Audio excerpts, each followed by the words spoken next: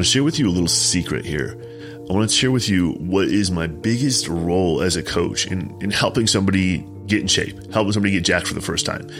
And there's a lot of misconceptions about that, but I'm going to say right now, my main job, the thing that actually drives results, isn't necessarily to write the most perfect workouts.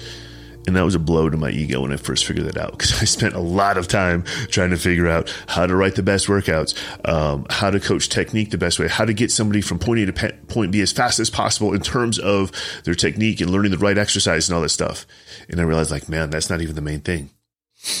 And then as we built on the nutrition side of things, I really wanted to learn about nutrition and, biology and all that sort of shit. And I realized, like, dude, prescribing the most accurate macros really has nothing to do with my job. Not nothing to do with my job, but it's not the thing that moves the needles, because I could just tell you some macros right here on the podcast and it wouldn't mean shit, right? There's more to it. And then my job isn't to share some trade secrets that like only coaches know, right? That's not it. There's nothing behind the curtain that's not available to the general public. There's not. So what is the role? What is the job? The job is to get people out of their own way, because that's what's holding you back. The number one thing that's holding you back from getting what you want, from walking around in a physique that you're fucking proud of, is you. You're getting in your own way. And that's okay. Good news. You can get out of your own way. And that's what people like me do. We help you figure that shit out. Because I'm going to tell you right now that nutrition, fitness at its core, it's all incredibly simple. Incredibly simple. And I'm not like, dude, there's shit that the top bodybuilders do, or there's some complex stuff that the top power lifters do, or whatever. Like the people in the top 1% of every field in fitness, like, yes, dude, there are some complicated things that they do, but they're standing on a foundation of just massively repeating the basics over and over again. And for you to get to the top, like, let's call it 90th percent in terms of performance, in terms of physique, in terms of being in the best shape of people out there, dude, it's fucking simple. You don't have to do that much more than the basics. And so if it's so simple, why do so many people walk around in bodies that they're ashamed of, in bodies that are weak, in bodies that are frail, in bodies that look sloppy? Why is that? It's because this shit is simple, but it's not always easy to implement in real life. And that's why so many people are struggling with it. And so, there's a lot of reasons. There's a lot of ways in which people get in their own way. There's a lot of ways in which people struggle with their fitness and with their nutrition. But today we're going to talk specifically about clarity. And more specific than that, we're going to give you some clarity on the workout side of the equation. Because while nutrition will drive most, if not all, of the results for fat loss, you are going to spend the majority of your physical energy on workouts when you're in this transformation process. And we don't want to waste any time, any energy on workouts that aren't really moving the needle for us. So that's what I want to get, really clear on today. Because people are confused about what they're supposed to be doing in the gym, and this lack of clarity leads to just a misunderstanding of why they're there in the first place. And then ultimately it's wasted time and effort. So we're here to put a stop to that. Okay. So how do we do that? I'm going to share with you the 3 pillars of my training. This is what I do personally. These are the pillars of all my clients. And more importantly, I'm just going to give you an overview of how I look at it. So if I look at the 3 pillars, and again, if it helps for a visual, you can also think of a Venn diagram, because there's a lot of overlap between these things. But the three of them are health / longevity. Health and longevity, that's one pillar. Aesthetics is the second pillar. So looking better. People go to the gym to look better. Don't bullshit me. And then performance. But what does that even mean? We'll dive into that in a second. So health and longevity, like, what is it? Well, from a breakdown, from a workout standpoint, it's joint mobility. Okay. It's core stability. It's balance. It's overall basically athleticism, if you will, but it's maintaining that athleticism as you age. And so if you just, run red line on your body all the time and you never do anything to maintenance it, think of a race car, I guess, if you will. They can drive really, really fucking fast, but they also require a ton of maintenance to make sure their machine is working properly all the time. And so the way that we do that with our fitness, the way that we take care of our body in terms of maintaining it so that it can perform for us for a very long time, is we take care of our joints. Okay. We make sure that we have plenty of core strength so our back doesn't hurt. We make sure that our muscles stay pliable and flexible. We make sure that we can balance and we can jump and we can move through three dimensions of space, right? And that we're just basically spry overall. And so how do I do it? Dude, I put it in for my clients, especially, I put it in the front of their workout. Like it's 10 to 15 minutes per workout of very specific mobility movements, and just movements to help overall athleticism and body awareness. And that alone, that very small amount of targeted work in terms of joint mobility, core strength, etc., goes a very, very long way. And it serves as a great warm up. So it's like, dude, that's all you got to do. Do that shit frequently. And then on your days off, you can do the same thing just to get your body online if you're feeling a little tight. That's all you got to do. That's all you got to do. And I have very specific exercises we do in our program. But, to give you the overview, most people are tight in their hips and in their upper back. And so if you can target those areas for flexibility, and then you can make sure that your core is staying nice and strong, you're going to have like 80% of the work done. Okay. And the rest is going to come down to, where you're at specifically. Okay. So that's how I do it, man. It's very targeted work for the three main areas, which is core, upper back, and hips. And if you do that, you're covered. You're covered. The move we use, by the way, to tie it all together for the core work, we do a shitload of dead bugs. If you don't know what that is, Google it. If you want to throw in dead bugs, Experity, EXPERITY, that's the name of our old gym. You can see some old videos where Angie and I were doing tutorials of how to do that move correctly. Recommended, right? But damn, did you guys hear that car outside? Dude was cruising. Anyway, so that's what it is. Okay. That's health and longevity. It's just maintaining the underlying chassis, right? Making sure that you are good to go, that your body's going to be able to perform for you for the remainder of your years. Pillar number 2 is aesthetics. We want to look better. Okay. There's a ton of misconceptions about how to look better and specifically how to use the gym to look better. And let me say this, there's only 2 sides of it. Okay. There's only 2 stimuli, I guess, that you can use. One is losing body fat, and the second one is building muscle. So let's address body fat first.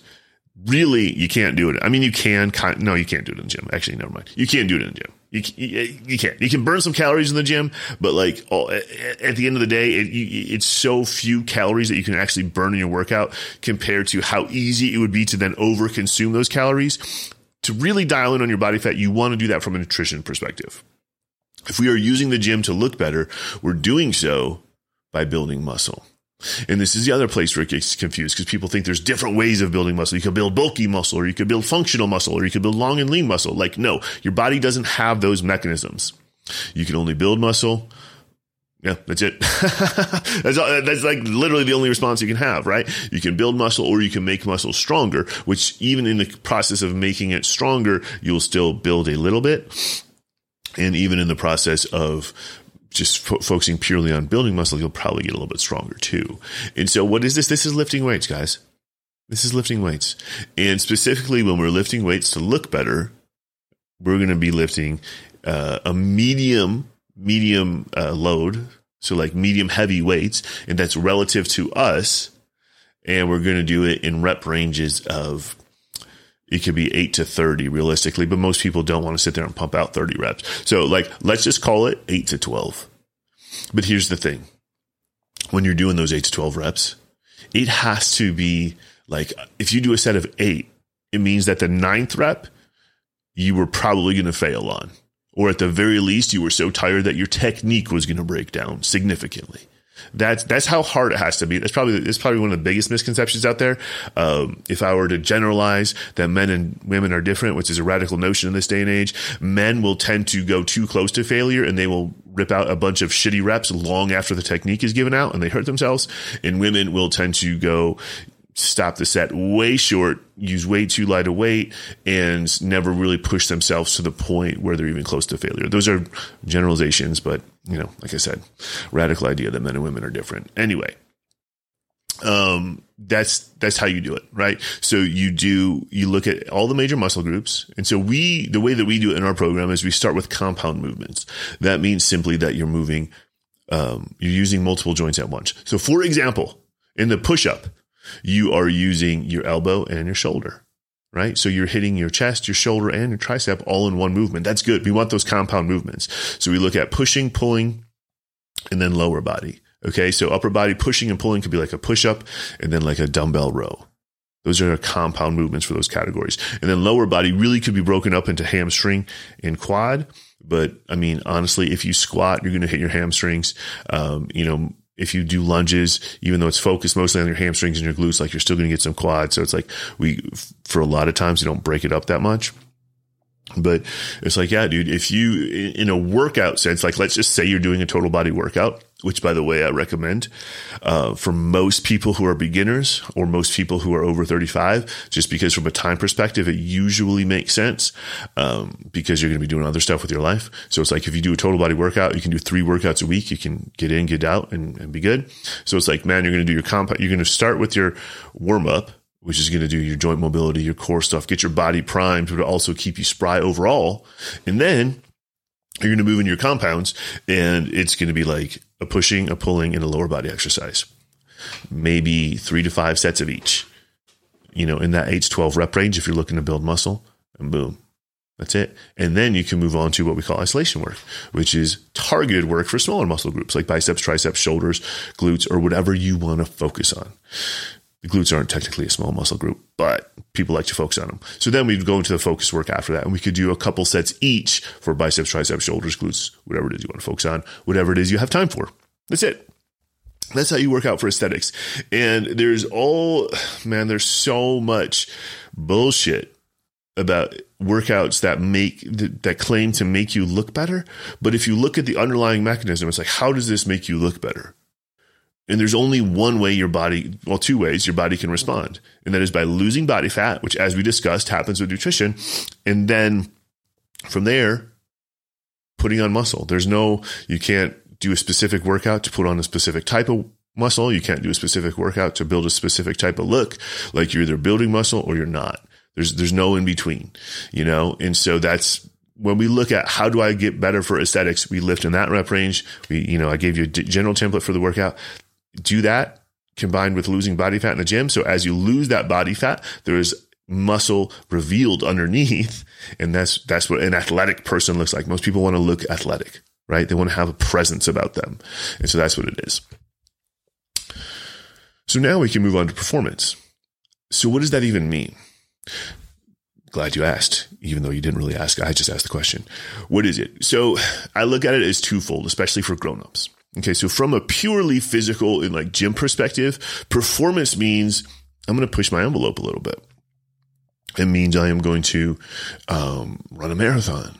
I am going to see how much I can deadlift or squat or bench press. Like I'm going to push the limits of my strength. So it's like, generally speaking, it's pushing the limits of my strength or pushing the limits of my endurance, seeing what my body's capable of. Dude, awesome. Awesome. Good.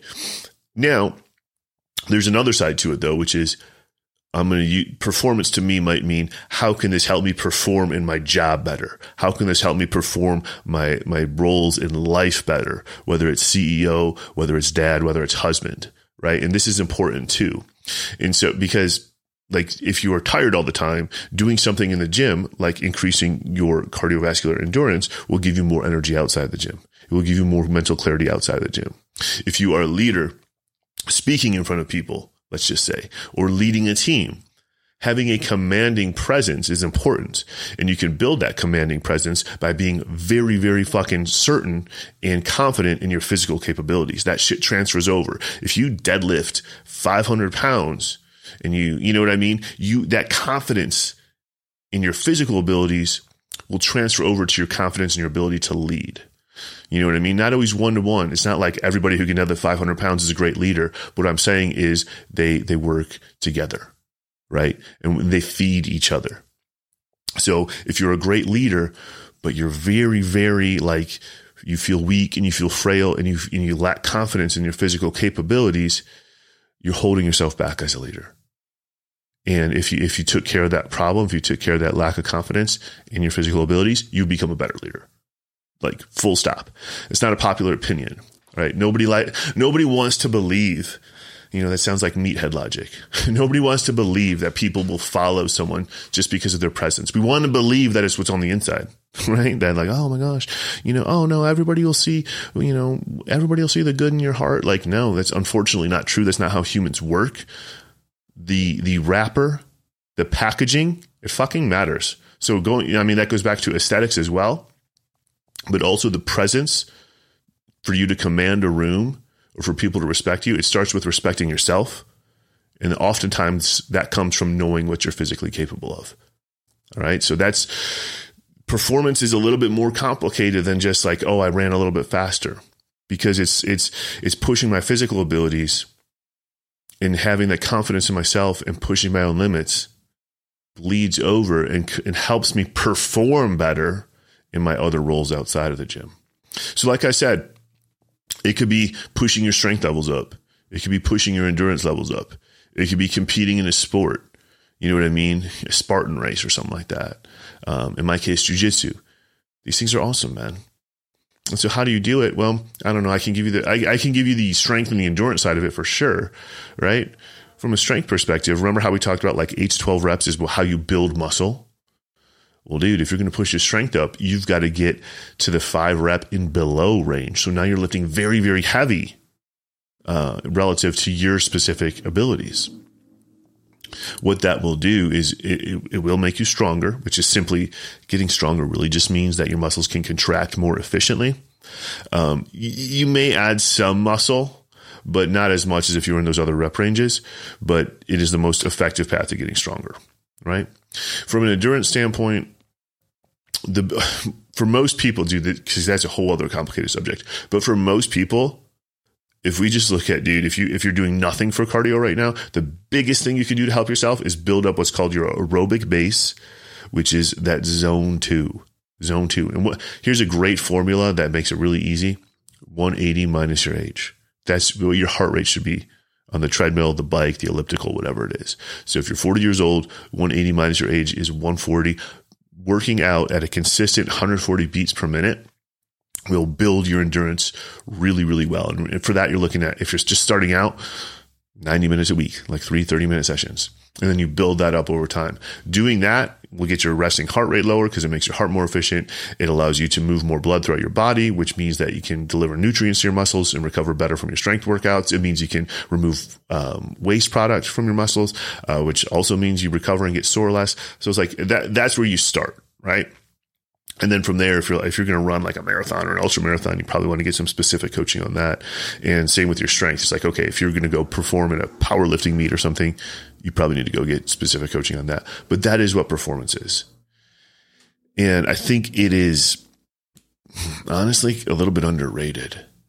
A lot of people kind of see the gym and it's compartmentalized in their life. Probably the biggest mistake you can make is say, hey, this is a luxury for me. Like, oh, it's nice that I get to go work out. Like, no, motherfucker, you have to go work out, because if you are going to be effective in every other area of your life, you have to be effective as an individual. And that starts with your physicality. And so that goes to aesthetics, but more importantly, that goes to performance. If you never know what you're capable of, if you never push your limits, that's going to bleed out over into other areas of your life as well. You know what I mean? And I feel very, for example, in business, as an entrepreneur and as a CEO, I am constantly pushing my limits. I am constantly uncomfortable as my company scales. And I believe that there is a massive carryover from putting myself in uncomfortable positions physically.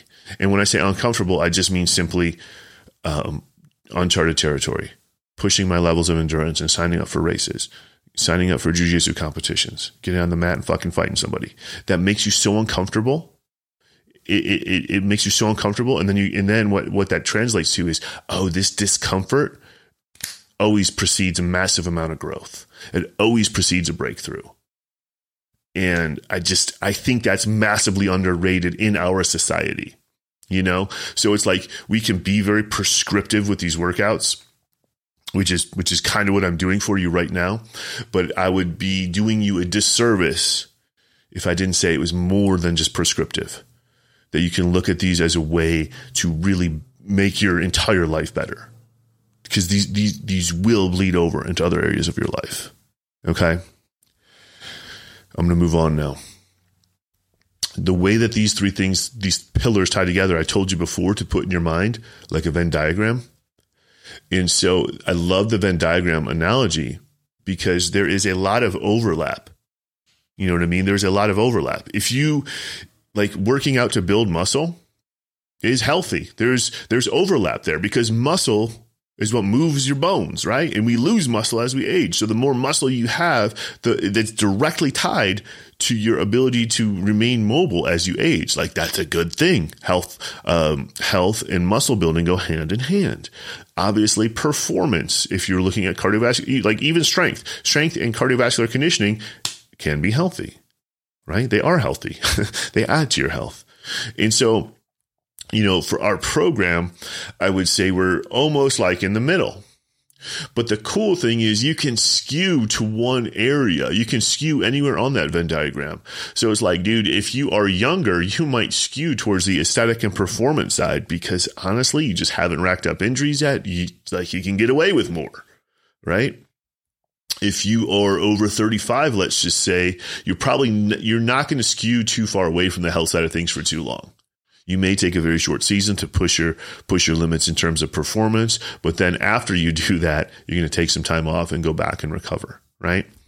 And so I love the analogy of the Venn diagram because the other thing it tells you is that if you go too far in any one direction, you end up completely removed from the other circles. So if you go all performance, well, dude, you are removing yourself from aesthetics and you're removing yourself from health. Example, go run 100-mile race, right? Go run 100-mile race. That's not fucking good for you, right? Like I said, zone 2 cardio, building an aerobic base is good for you, but the amount of wear and tear on your body from doing that is not healthy anymore. And it's really hard to have a great physique when you're running there's a handful of guys that do it, likely, have a little bit of help from the pharmacy, but I'm not even saying that to take away from them. I'm just saying to maintain all your muscle mass while you run races like that is extremely difficult to do. And so you end up in that bubble by yourself. Does that mean you don't do it ever? No, it just means be aware. It just means be aware, right? If you go too far in the level of aesthetics, which to take it to its logical conclusion is a bodybuilding or a bikini show, where you're on stage having somebody judge your physique that is, as lean as you'll ever look. The whole point of those competitions is to have as much muscle as possible, or I should say to get as lean as possible while maintaining as much muscle as possible. That's how you get a good physique. The day that they step on stage is the least healthy and the weakest that they'll ever be. Right? And so I love the analogy of the Venn diagram just because it keeps you in check. It's like, dude, I could go all in on this circle over here, but I have to be aware that it's going to detract from the other two. And then I'm going to have to take a season after I go all in to come back and recover and balance myself back out. So I just think the visual of the Venn diagram lends itself well to letting you know how you can balance it out, how you can go all in on one area, etc., and never get lost, right? Never get lost thinking that one thing is better than the next. And then the final area that I want to talk about is preferences. Because like, dude, I was very prescriptive in those things. Like I give a straight line to workouts because I hate wasted time and effort. But if you like to do something that's not necessarily contributing to a straight line in the workouts the way I just talked about, it's called a preference. If you're aware of it, it's called a preference. And so you can consciously put it in and make sure it doesn't detract from the rest of your life or the rest of your workouts. If you love fucking spin class, well, dude, build some spin classes in because you like doing it. It's not bad for you. It's just not a straight line to your goals, right? If you love Orange Theory or like whatever, all the random shit, like there's a million group classes out there, and a group class by definition can't really be a straight line for you, right? Because it's trying to cater to too many people. So that's fine though. If you love it for the community, if you love it for the social aspect, if you love it for the energy, awesome. Become aware of it and understand that it's your preference, and then just approach that preference while keeping everything else in mind, and you'll be totally fine. You'll be totally fine. I don't think life is worth living if we don't cater to our preferences a little bit. My whole point of this, well, or not even a little bit, a lot bit, I prefer, there we go, to live life, by most of my preferences. However, I just wanted you to be aware of like what we're actually doing in the gym so you can marry the two. So you can marry your preferences with the most specific ways to move the needle forward in your fitness. And now you can be happy and you can be getting results, and you're not confused. You're not playing tug of war in your own mind. That's the most important thing. So, the point here is that to get out of your own way, which going back to the beginning, that's what we're talking about here. Coaches give you information to help you get out of your own way. What you need to know to get out of your own way in this context is just an overview. So what am I doing here? What is my overall intention? And then I need to know what does each specific workout do? And then what does each specific exercise in that workout do to move me forward? And what do I need to know in order to make progress there? Ask myself, where do my preferences fit in? And then here's the most important part. Once you know what you've got to do to move the needle forward, and once you know what you like to do, which is your preferences, and you've married those two together, let go of any other false expectations or bullshit rules that you may have heard or have been put in your head somehow. You have to let them go. And if you can do that, that's when true clarity and true freedom comes into play. And now you're just going out and you're executing. You're doing things that you like. That's your preferences. You're doing things that move you forward. And you don't have some weird guilt or shame because your heart rate wasn't high enough, or you didn't do fucking burpees in between your sets, or whatever the case is. You can let go of all the false expectations and, misguided rules that you've taken on, and you can just get to work enjoying yourself and making progress.